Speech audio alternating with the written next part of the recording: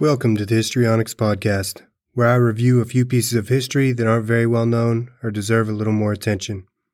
Today I'm going to discuss the assassination of a Swedish prime minister, the deadliest avalanche in United States history, and a monstrous fire in Japan. The events took place on February 28th, March 1st, and March 2nd.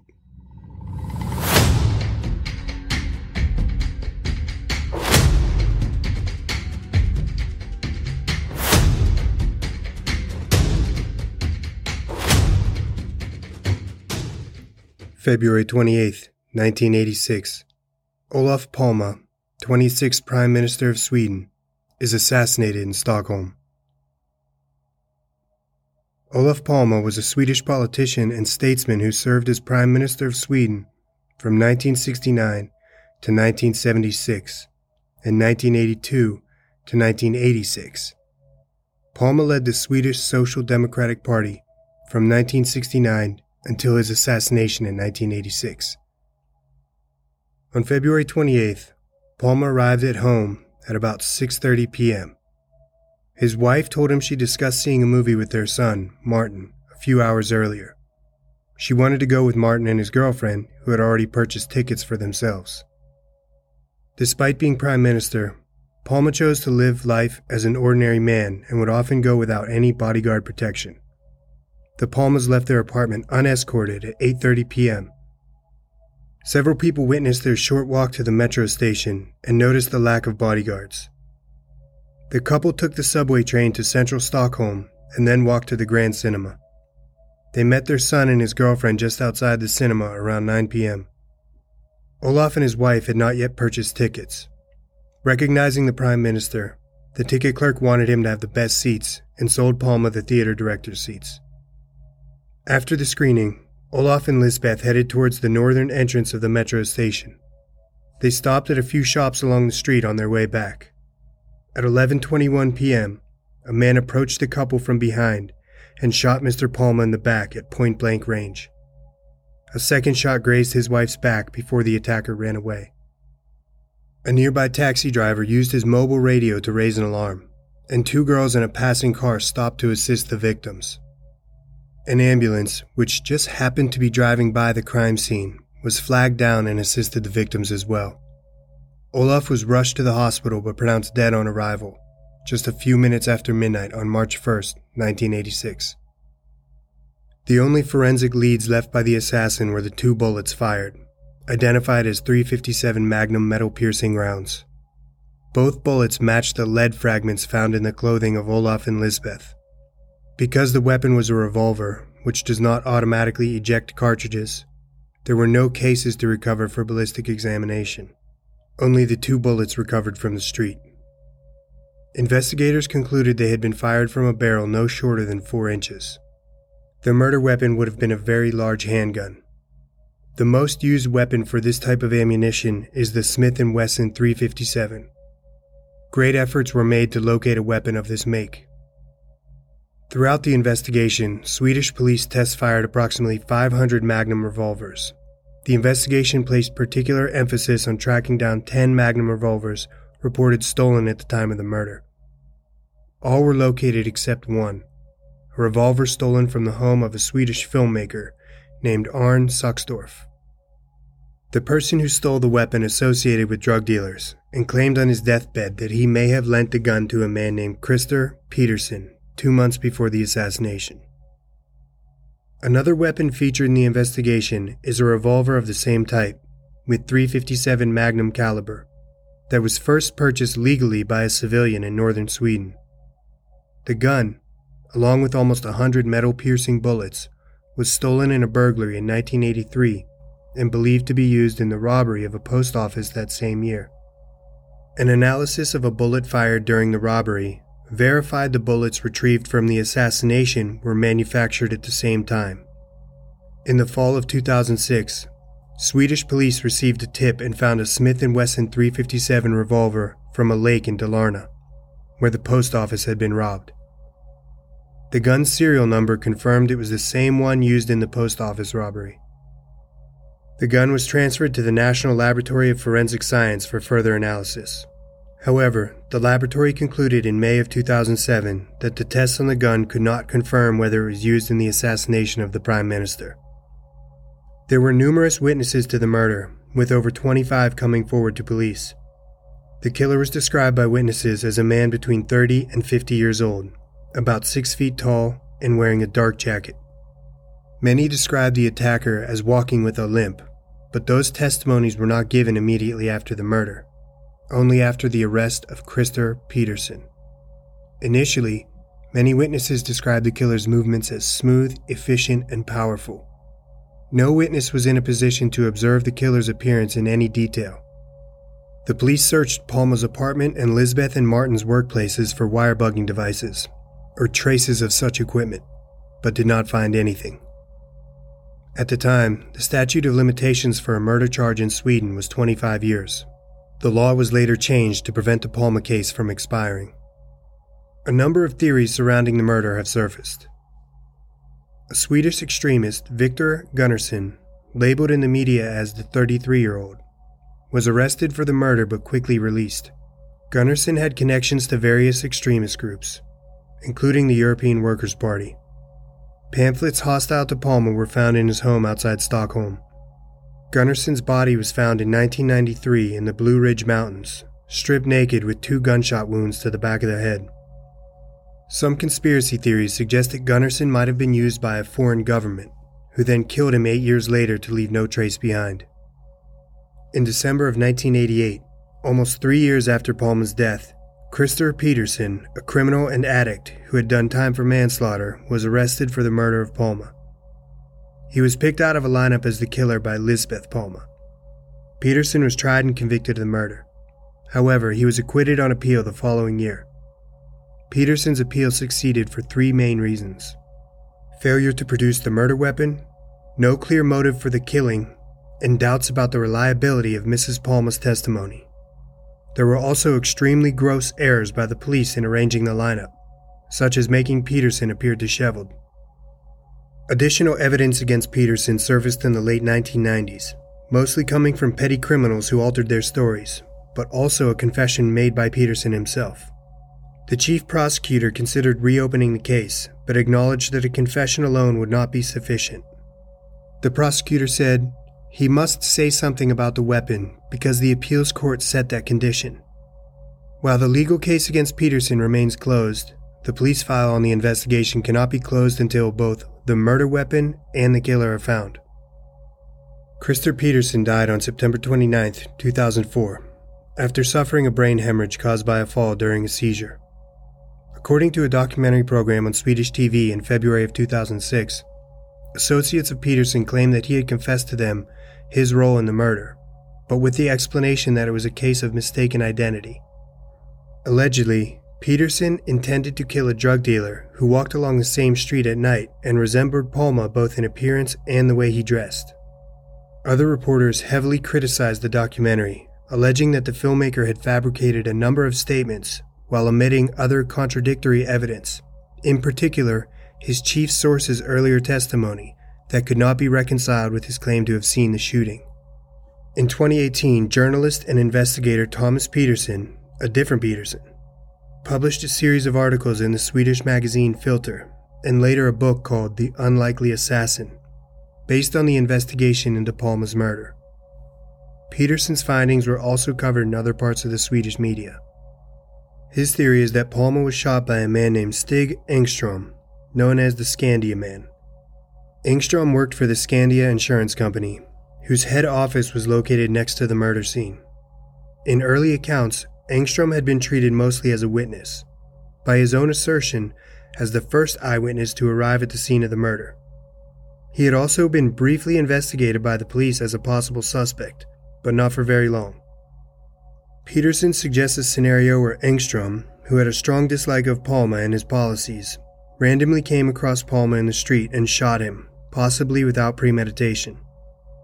Petersen also suggests that evidence from the crime scene strongly points towards Engström as the assassin. Most significantly, several other witnesses gave descriptions of the fleeing killer that match Engström, some of them very closely. No other witness placed Stig Engström at the scene after the shots, even though Engström himself claimed to have been present from the beginning. He said he spoke to Mrs. Palme and the police and made attempts to resuscitate the victim. However, Engstrom was unable to identify witnesses who arrived after the shooting. Engstrom also lied about his movements during the evening when questioned. His movements indicated that he had the opportunity to find Palme at the cinema earlier that evening and later follow him to the crime scene. Soon after the murder, Engstrom began a series of media appearances in which he developed an increasingly detailed story of his involvement in the events and criticized the police. He claimed those witnesses who had described the killer had in fact been describing him, running to catch up with police officers in pursuit of the assassin. The police became frustrated with Engstrom as an unreliable and inconsistent witness and soon classified him as a person of no interest. Peterson proposes Engstrom's media appearances were an opportunity and ultimately successful tactic devised to mislead investigators and later gain attention as an important witness neglected by the police. While Peterson's theory is built on circumstantial evidence, he suggests it might be possible to prove Engstrom's guilt conclusively by tracing and examining the murder weapon. According to Peterson's theory, the revolver was likely to have been one legally owned by an acquaintance of Engstrom, an avid gun collector.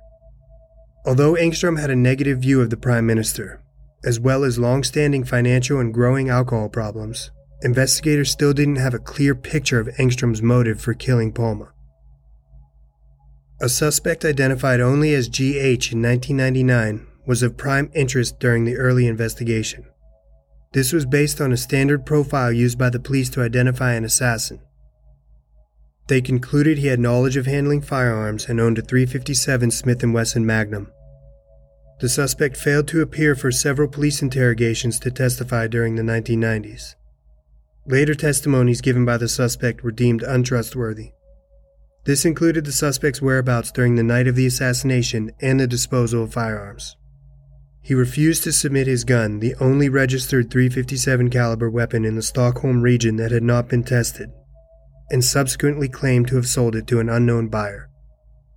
GH had his gun license suspended after shooting his television, arguably after seeing Olof Palme's face on the screen. GH had also been convicted for assault on 2 occasions. GH died in August of 2008. He shot himself when police rang his doorbell regarding an unrelated incident. He reportedly suffered from paranoia and depression. There are many other theories behind the murder of Olof Palme. The Kurdistan Workers' Party, the Yugoslavian secret police, a South African counterinsurgency unit, gun runners in India, Chilean fascists, and the United States CIA. Here's my take on the assassination of Olof Palme. It sounds like an organized hit. If this happened in Chicago, I would say it was probably random. And I don't know anything about the streets of Stockholm in the 1980s, but it sounds political.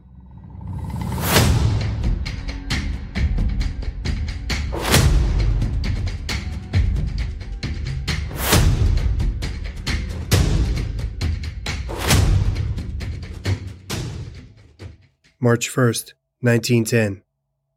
The deadliest avalanche in United States history buries a Great Northern Railway train in northeastern Washington, killing 96 people. It happened in a small railroad community called Wellington.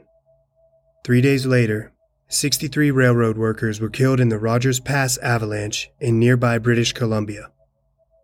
Leading up to the avalanche in Wellington at the end of February, the area experienced a severe blizzard for 9 straight days.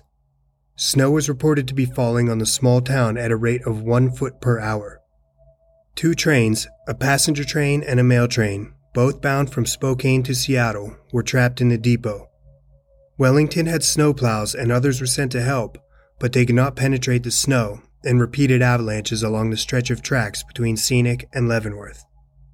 Late on February 28th, the snow stopped and was replaced by rain, warm wind, and thunderstorms.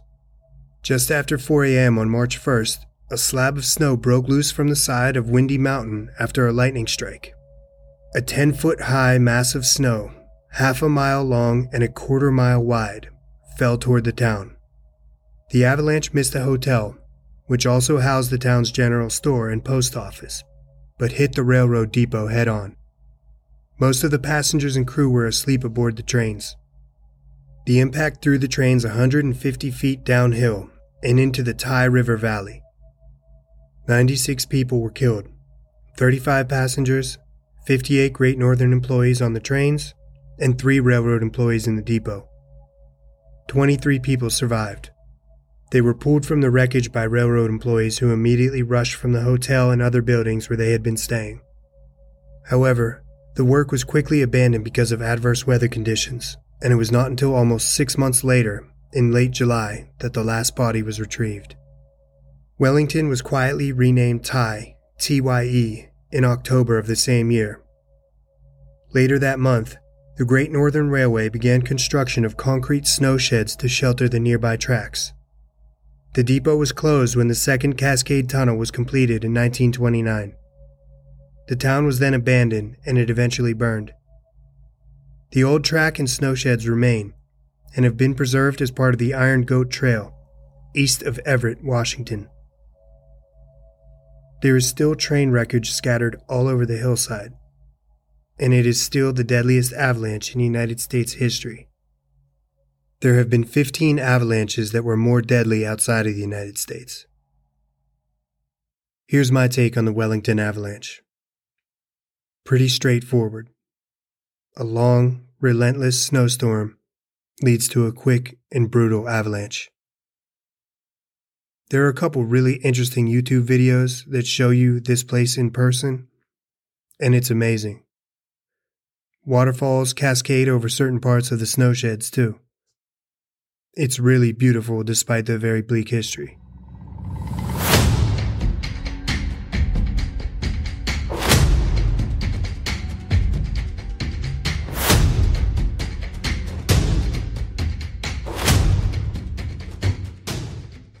March 2nd, 1657. The Great Fire of Meireki begins in Edo, modern-day Tokyo, causing more than 100,000 deaths before it exhausts itself 3 days later. The fire was said to have been started accidentally by a priest who was cremating an allegedly cursed kimono. It had been owned in succession by 3 teenage girls who all died before ever being able to wear the kimono. When the garment was being burned, a large gust of wind fanned the flames, causing the wooden temple to ignite. The fire began in Edo's Hongo district and spread quickly through the city due to hurricane-force winds which were blowing from the northwest. Edo, like most Japanese cities and towns at the time, was built primarily from wood and paper. The buildings were especially dry due to a drought the previous year, and the roads and other open spaces between the buildings were small and narrow, allowing the fire to spread and grow quickly. Though Edo had a designated fire brigade, it had only been established for 20 years and was not large enough, experienced enough, or well-equipped enough to face a fire of this magnitude. On the second evening, the winds changed and the fire was pushed from the southern edges of the city back towards its center. The homes of the shogun's closest retainers were destroyed as the fire made its way towards the Edo castle, at the very center of the city. Ultimately, the castle was saved, but most of the outer buildings and all of the retainers' and servants' homes were destroyed. On the third day, the winds and flames died down, but thick smoke prevented movement throughout the city. The removal of bodies and reconstruction did not start for several days. 6 days after the fire began, monks and others began to transport the bodies of people that were killed down the Sumida River to Honjo, a community on the eastern side of the river. In Honjo, pits were dug and the bodies were buried. The Hall of Prayer for the Dead was then built on the site. Reconstruction efforts took about 2 years. Streets were widened and some districts replanned and reorganized. Special care was taken to restore Edo's trade center, boosting the overall national economy to some extent. Commoners and samurai retainers were granted funds from the government for the rebuilding of their homes, and the restoration of the shogun's castle was left to be completed last. The area around the castle, as it was restored, was reorganized to leave greater spaces to act as fire breaks. Retainers' homes were moved further from the castle, and a number of temples and shrines were relocated to the banks of the river. One of the greatest disasters in Japanese history, the death and destruction incurred by the Meireki fire is almost comparable to the 1923 Great Kanto earthquake and the 1945 bombing of Tokyo in World War II. Each of these events, like the Meireki fire, saw roughly 100,000 deaths and the destruction of an entire city. Here's my take on the Meireki fire. That's why our parents always said not to play with fire. You think it's under control until it's completely out of control. My goodness. And now for a few events that deserve less attention.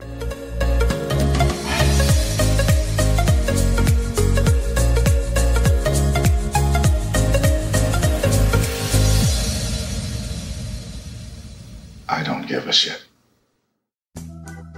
March 2nd, 1903. In New York City, the Martha Washington Hotel opens, becoming the first hotel exclusively for women. Can you imagine how annoying that place would be? Flies on the wall were probably killing themselves. March 4th, 1966. In an interview in the London Evening Standard, the Beatles' John Lennon declares that the band is more popular than Jesus. Who gives a shit? Maybe it's a sign of the times, but I think it's kind of funny. March 5th, 2021. Pope Francis begins a historical visit to Iraq during the COVID-19 pandemic. I'm not trying to take another shot at Christianity, but was it really historical? Do all of his trips fall into that category? Well, that's going to do it for this week. Appreciate all you guys tuning in. Sorry those last two stories were kind of short, but thought they were interesting. I wanted to talk about them. See you next week.